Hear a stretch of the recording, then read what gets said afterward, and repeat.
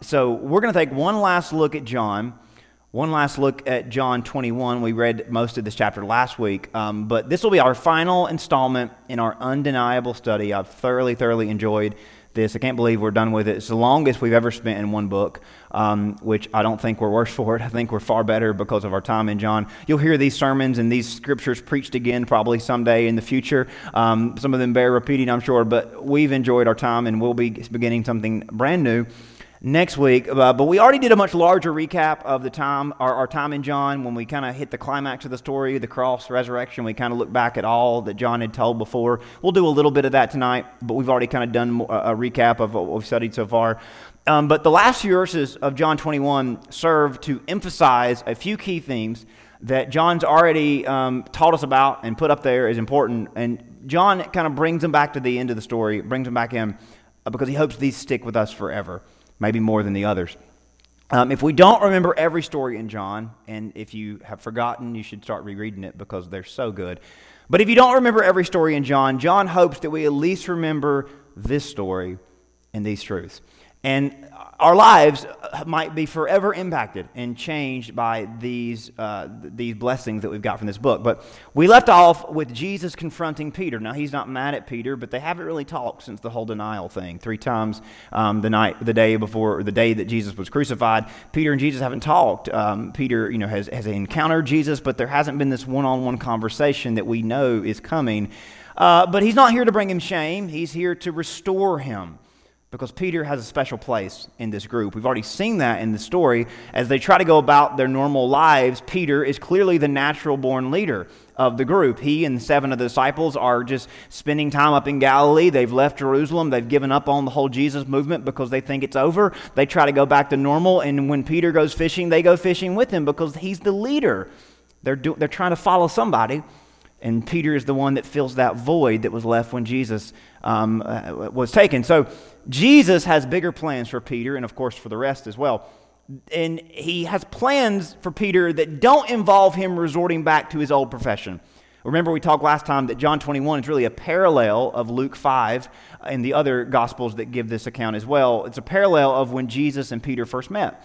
Peter, out on the boat fishing all night, doesn't catch anything. Jesus preaches a sermon on the shore, meets Peter, says, "Hey, how about trying again?" Peter says, "You're not a fisherman, you're a carpenter, but since you have preached a great sermon, I guess I should take your advice." He casts the net, and they bring in more fish than the boat can handle. Of course, that story is almost repeated in chapter 21, which I think was intentional to trigger their memories of what Jesus meant to them and who Jesus was and what he had called them to be, who he had called them to be. Again, John 21, as much as it repeats something old, it also represents a new beginning. A new era has begun. We've covered this. Jesus has risen from the grave. He has set in motion this new resurrection reality. Things aren't like they used to be. Things are never going to be like they used to be. Death has been defeated. The Spirit of God is going to fill hearts. Jesus teased the disciples by breathing on them the Holy Spirit, a preview of what was to come on Pentecost. He told them their lives would never be the same. Yet Peter and the rest go about life as if nothing spectacular had just happened. Again, we can read the story and think and be critical of them, but they didn't know what we know.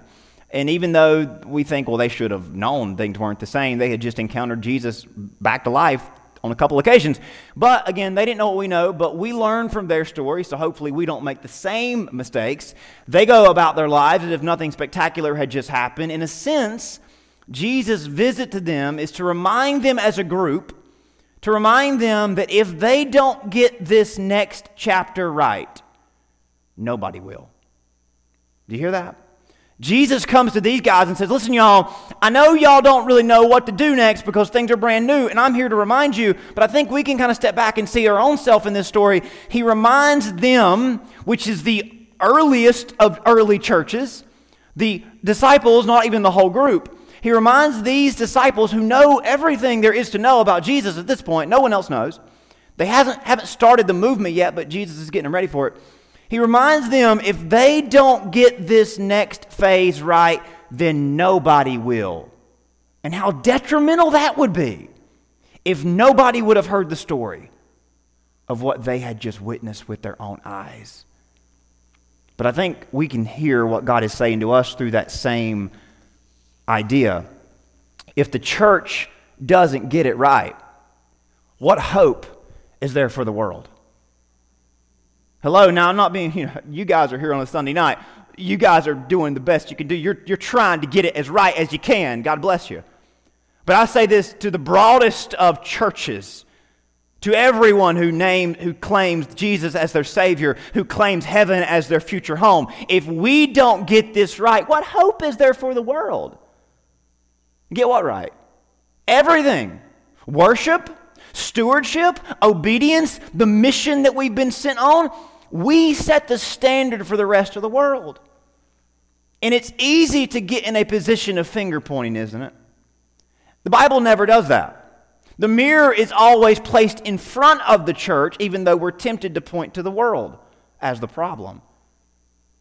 Even and especially when the gap in the world is great, the church is who is held accountable. There's something this is something that Jesus established early and often in his ministry. When he began to build the church, remember this mission statement, this identity that he cast on them, way back in Matthew 5. He said, "You are the salt of the earth." Y'all, it's plural. So he wasn't Southern, but I am. Y'all are the salt of the earth. Now, in these days, there was no refrigerators. Y'all know this. We've talked about this. There were no refrigerators, so how did you preserve meat? You salted it to death. Now, we still salt our meat, and that's why we have cholesterol problems. They salted their meat. They salted their meat to keep it from getting spoiled. So you see what Jesus is saying? You are the salt of the earth. As in the world is rotting, and the world is decaying, and the world is corrupting because of sin. This internal essence that is in everything and in everybody and everywhere. The world is rotting. The meat is spoiling, but you can sprinkle salt on it. You can't save it. You can't make it something that's not, but you can preserve it. You can give it a second, third, fourth chance. You can help it last as long as possible so that God can make an impact. You see what he's saying about us? We are the preservative of the earth. But what does Jesus say in that scripture? But if the salt has lost its taste, he doesn't say if the meat gets bad or if the thing rots. That's a given. It's going to rot. There's no way to save it unless the salt does its job. So what does Jesus say to the church there? This is early on. This is when they just got started. If the salt loses its taste, how shall its saltiness be restored? And he's not saying that somehow the church can become useless. He's just trying to get them to straighten up early and realize, wow, our position is very important. Otherwise, salt is just thrown over your shoulder and there's no good for it. There's no use for it. It's not effective. So he tells the church early and often, you are the salt. You are the preservative. You are the ones that can make a difference in the world. He went on after that. He said, obviously, you are the light of the world. A city set on a hill cannot be hidden. Now, obviously, there's two ways we can take that. The ancient world, cities were built on hills so that when you were traveling from one to the other, you could see it illuminated in the night sky, and the valleys and the mountains didn't hide it. You would build a city on a hill. If you built a city in the valley, you were considered very vulnerable, and you would be the first that would be taken over by invaders and marauders because there was no security. There was no way to see what was coming. On the hill, you could see because the light would shine to those that were coming, and you could look down, and the light would help you see.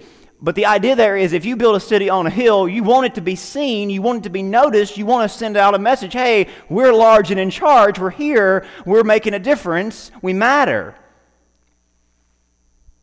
Our lights are meant to shine. We don't hide lights under a basket. We don't put it in a corner of a room, put a sheet over it. We turn the lights on so that people aren't left in the dark. You're the salt, you're the light. A city of refuge. In the same way, let your light shine before others so that they may. You see that very important transition in the middle there? As in, if our light does not shine, they will not see something good and they will not give glory to somebody better. If our lights don't shine, they will not see, and they will not give glory to the Father who is in heaven. They won't ever make that connection. So our lights are important. This isn't about our arrogance or about our, hey, look at me, I'm better than you. It's about being that example that Jesus set and being that light, that vessel of hope and mercy to a world that needs some answers and needs some direction. This, in a sense, is our mission statement. Sometimes I think we just simply forget and aren't aware of our mission. We get distracted, I understand. John 21 sets a precedent that we aren't without fault when it comes to the church losing its influence in the world. It could be said, though, based on what I think we can glean from this text, the church has lost influence because we've given up influence. Now, I'm not saying the world has not shut its ears off, and I'm not saying that there aren't a lot of other forces trying to get people to not look at the church. I get that. That's real, but I'm representing the church, and I got to deal with my own house. The church has lost its influence because we've just let other people take influence. We've backed down. And even worse, we've compromised in a lot of ways. Well, there's these other things that are important, and we give way to politics, we give way to culture, we give way to personal convenience. I mean, I could preach a sermon on each one of those, right? And y'all could too. We all know that this is true. The church has lost influence because we've given up influence. We've compromised in order to go along with trends and culture and politics and what is convenient for us. And we all have our own opinions, but the reality is the church has taken too many days off. Now, y'all haven't taken a night off, so we're in the right direction. But listen, we've taken too many days off from being salt and light and refuge in a world that is decaying, that it's in darkness, and that is hurting. Instead of fishing for people, we went fishing for everything else. Jesus' conversation with Peter reveals to us some key things we must keep front and center if we're going to maximize every opportunity and redeem every day for God's glory. So who doesn't want to maximize every opportunity for the kingdom of God? Who doesn't want to redeem every day for God's glory? So we need to pay close attention to the conversation that Jesus has with Peter that begins in verse 15. So when they had eaten breakfast, Jesus said to Simon Peter, "Simon, son of Jonah, do you love me more than these?" More than these. Now, I think he's talking about the fish. He's looking at the 153 fish that God gave him. He didn't get those from the world. The devil didn't give them to him. He didn't make a deal with the devil and say, hey, give me some fish. Who gave him the fish? Jesus gave him the fish. So this isn't trying to say that all worldly things are bad and all material things are bad and that God doesn't want you to go fishing. That's not the point. This is Jesus trying to see what is more important to Peter. Do you love me more than these? He said to him, yes, Lord, you know that I love you. And then what does Jesus say? If you love me, tend to my sheep. So notice Jesus says, if you love me, the church is where your focus is. Now that's not my preachery, doing. That's Jesus, right? Don't you see that Jesus equates himself with his flock? Anybody, if you ever somebody comes to you and says, well, hey, can you be, do you have to be a Christian church member to be a Christian? Listen, church membership physically in the literal sense is symbolic, but come on. Jesus literally equates himself with the flock, doesn't he? So that's a pretty easy connection to make and a pretty easy way, I think, to convince somebody, hey, Jesus says, Peter, if you love me, you'll love these, you'll be with these, you'll be in a community with these, you'll look at them as if they are your own. So that's pretty important, I think. Jesus asked Peter a very specific question. Do you love these more than? He doesn't ask Peter to denounce his love for the fish. That's not what he does. He does not ask Peter, you better renounce your love for fishing and your love for all things material and all things physical. If you don't denounce it, you're not mine. That's not what he says. He asked him a very important question. I want to make sure I say that because sometimes people make out like, you got to go out and live and, you've got to detach yourself from everything and be completely disconnected from life. And that's obviously not what God wants us to do. He wants us present in the world, doing a job for the glory of God. Do you love these things more than you love the things of God, the people of God specifically? Again, Jesus points to the fish in the first instance. Then I think he points to Peter's friends, the followers, the disciples in the second instance. Again, this isn't saying that we can't enjoy the blessing God gives us. Indeed, Jesus had given Peter those 153 fish that day. But consider what love means in the context of the Gospels. Where are we first introduced to love? And really, well, not the Bible chronologically, but when you think of God's love, we all think of one verse. That's it. For God so loved the world. For God so loved the world that he gave the world something. So this is God defining his love for us. God's love gives. God's love puts others in a place of advantage. God's love is a humiliating kind of love, a humbling kind of love that empties his heart to fill others' hearts. And thereby he is refilled by seeing his children be filled because his heart is set on others. So you see the definition of love that we have from the most famous verse of the Bible that John himself also wrote.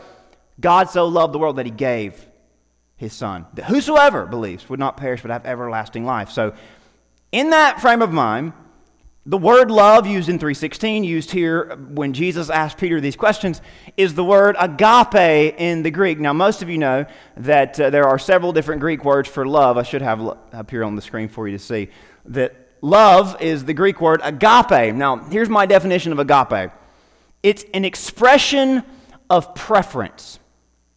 It's an expression, it's an action that demonstrates I'm putting somebody before me. That's what agape love is.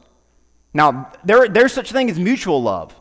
Peter even uses it when he talks to Jesus, when he says, hey, I love him, he's using a different word for love. The word that we get Philadelphia from, phileo, which is a friendly kind of love, a mutual kind of love, a companion kind of love. Hey, you like me and I like you, we're good friends, but we're not, it's not a sacrificial thing. It's just hey, I'm looking out for me and you're looking out for you, but we're buddies. But Jesus says, do you agape me? Are you willing to show an expression of preference? Agape is a love that prefers others and expresses that love through sacrifice. So what is Jesus asking Peter? Do you prefer these over those? You've expressed how much you love these. But how will you express, or will you express, any love for my people, where my heart is? Now consider that John would go on to write this little verse in his own book later on. Do not love the things of the world or the things in the world. Do not love the world or the things in the world. If anyone loves the world, the love of the Father is not in him. If we prefer, that's the key word, prefer, the world over God. Now, of course, we're called to love the world. We're called to love people. God so loved the world, but the world here is in context something that's not pertaining to God, something that's competing for God's place in our life.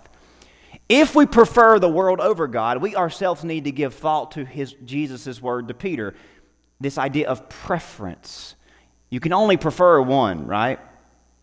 I mean, if I set two plates of food in front of you and I say, which one do you prefer? You can't say, well, I like both of them. A preference says you got to choose. You can be like Jacob when he was, given the option to have one wife. He said, I'll take 4.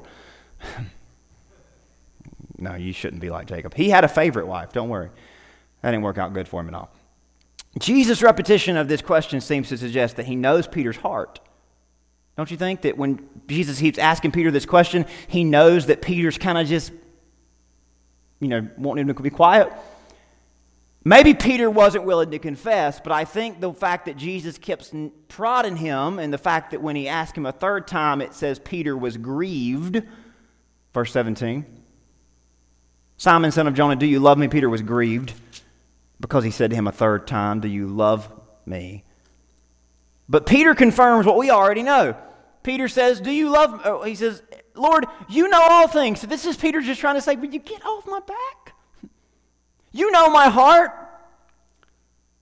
You know that I love you and I love your people, and I'm just in a weird place right now. I denied you 3 times. I kind of caused all that. I felt guilty. Now you're back. I don't know what to think. I tried to go back fishing. You ruined you wrecked my party, and then you gave me 153 fish. Now I feel more guilty because you blessed me. I was just trying to go about my life. I don't know what I'm supposed to do, Jesus.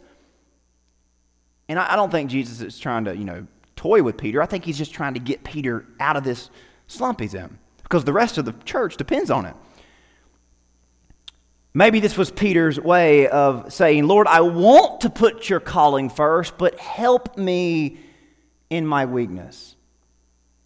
Because I think the fact that Jesus keeps asking him over and over again, it reveals that Peter's got some doubt. He's got some second thoughts. He's got some questions. He's wondering if he can be all in. And I think that's why he says, Lord, you know all things. He's trying to say, yeah, I want it, Jesus. But help me in my unbelief. So listen to Jesus' command to Peter after this. Verse 17, the remainder part. Jesus says to him, feed my sheep. But he says, I've got more for you this time. Most assuredly, I say to you, when you were younger, you girded yourself and walked where you wished.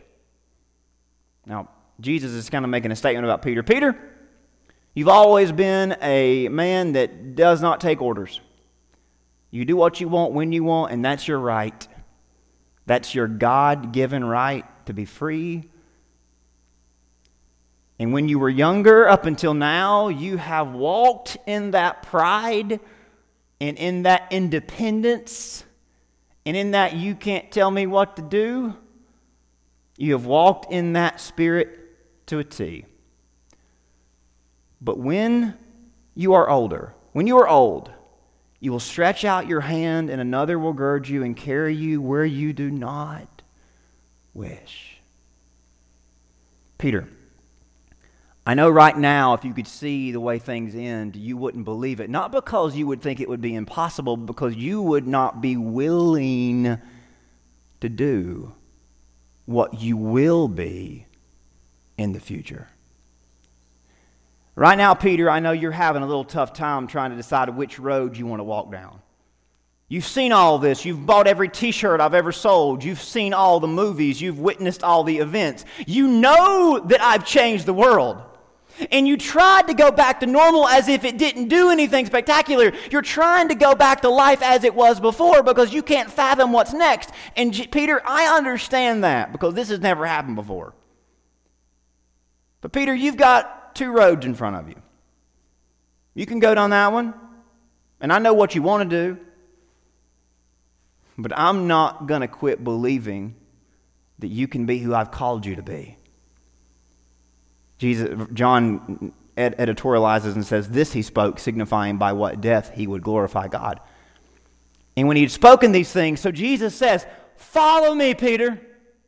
Peter, I know that you're conflicted right now, and maybe you're conflicted. Maybe somebody in the house, maybe you have been at a place where you've been conflicted as to which road you want to take. And Jesus says to both of us, he says to all of us, I know there's a lot of things pulling at you. Peter, my invitation to you is follow me. I can't make you, but I believe in you, and I've given you inspiration, and I've given you ability to be somebody better than this world wants you to be. So here's your 2 options, Peter. Go about being normal, prideful, stubborn you, or you can follow me.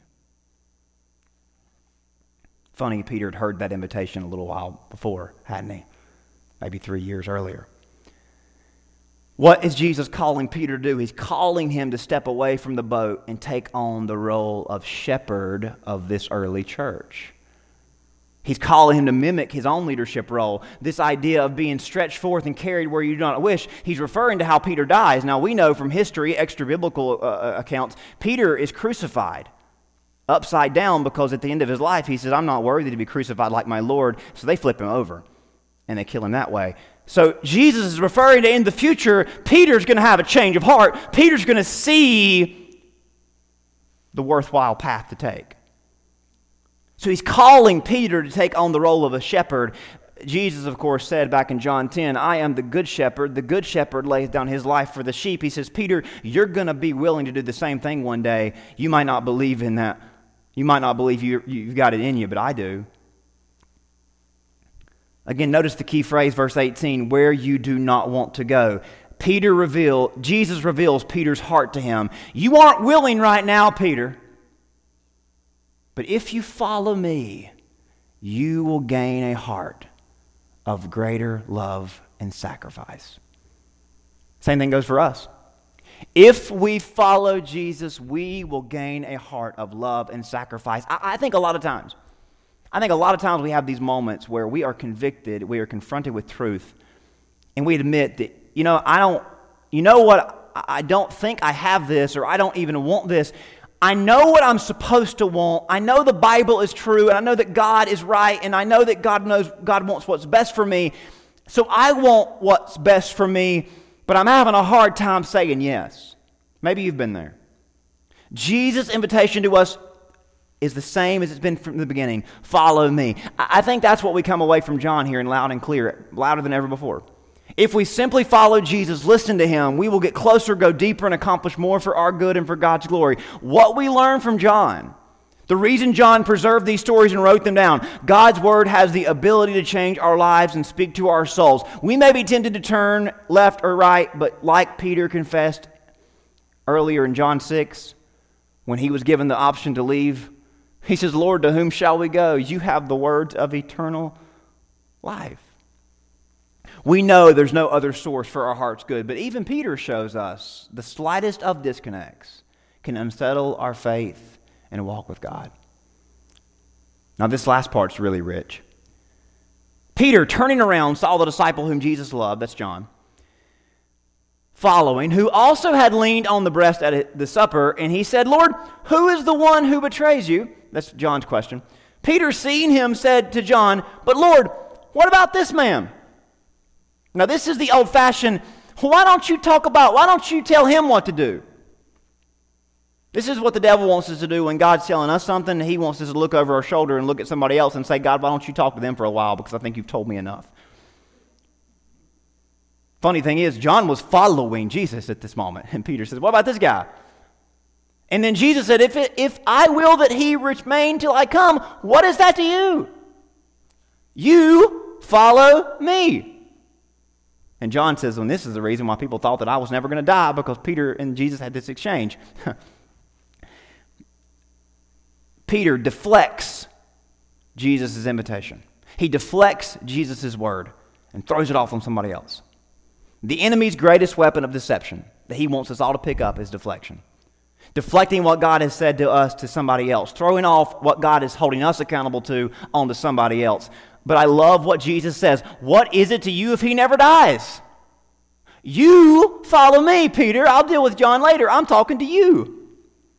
Again, isn't this a snapshot of the strife that goes on in our churches and between us and other Christians? We're all the time tempted to compare ourselves with others, deflect what God is saying to us to somebody else. Oh, if they would have been here, you would have told them. I wish there was somebody here that needed to hear that. Maybe you've thought that before. I've been told that before by none of y'all, but by others. Listen, preachers aren't exempt from this. Every word that I deliver to you, I'm accountable for, but every word that we hear, we are accountable for. And all throughout this chapter, we've seen that Peter continually tries to evade accountability. When he saw Jesus on the seashore, he jumped in the water to hide. When Jesus was asking the questions, he kept trying to get out of answering the question. And here again, when he says, follow me, Peter says, what about this guy? We're always tempted to evade accountability, but Proverbs teaches us something that's very timeless. Proverbs 4, verse 25 and 26. Let your eyes look directly forward, your gaze be straight before you, ponder the path of your feet. Then all your ways will be sure and certain. So thankfully, Peter does this. Peter finally gets it. He so gets it that he goes on to boldly proclaim the gospel and lead the church. Later on, before he was martyred, Peter would write a letter to the church at Rome and its leaders. And Peter says this, I exhort the elders among you as a fellow elder and a witness of the sufferings of Christ, as a partaker in the glory that is going to be revealed.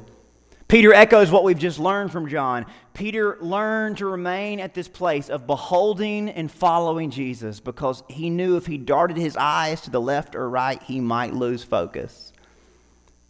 There in verse 2, Peter says, shepherd the flock of God, as he himself had become a shepherd. He laid down the fishing line and took up the shepherd's staff. Shepherd the flock of God that is among you. Exercise oversight, not under compulsion, but willingly. Don't you hear that word? As Jesus referred to Peter being unwilling, Peter had a change of heart, didn't he? Willingly, so God would have you. Not for shameful gain, but eagerly, so you see that Peter was all in at this point in his life. Not domineering over those in your charge, but being an example to the flock. When the chief shepherd appears, you will receive an unfading crown of glory. Of course, he writes this to pastors, but I think this is to all Christians. Likewise, you who are younger, be subject to the elders. Clothe yourself, all of you, with humility. Because Peter would confess, pride got me in a lot of trouble. If we remain in the footsteps of Jesus, we will never miss out on anything that God wants and has for us. Speaking of footsteps, aren't you glad that John shadowed Jesus all those years, from the Jordan River to the cross to the tomb?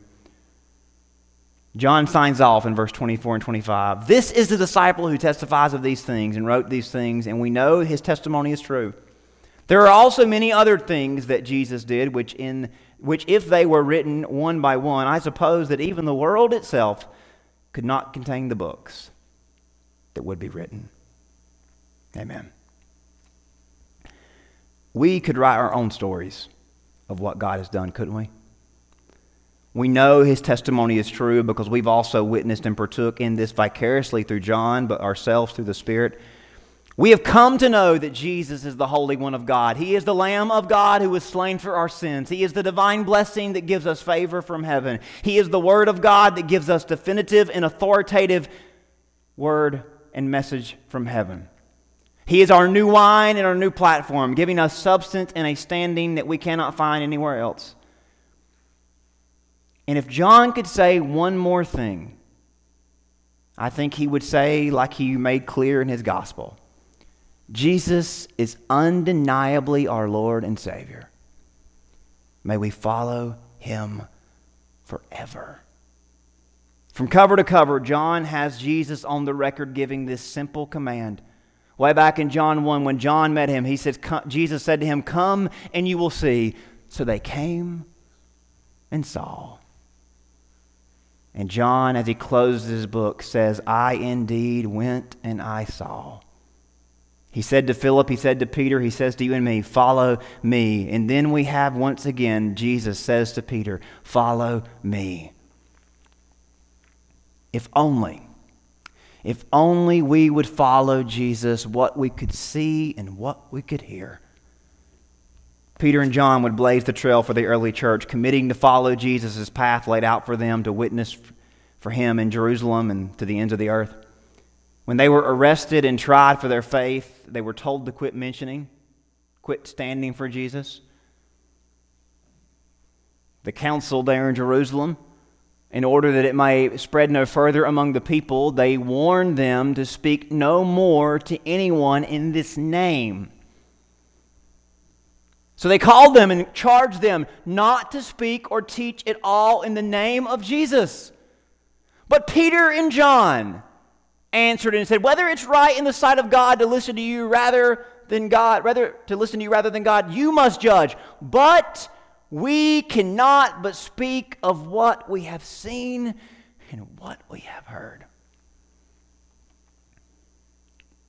When we follow Jesus, we'll see so much and hear so much, experience so much, that we won't be able to settle for anything less than continuing to follow him and watch him work. What an amazing story.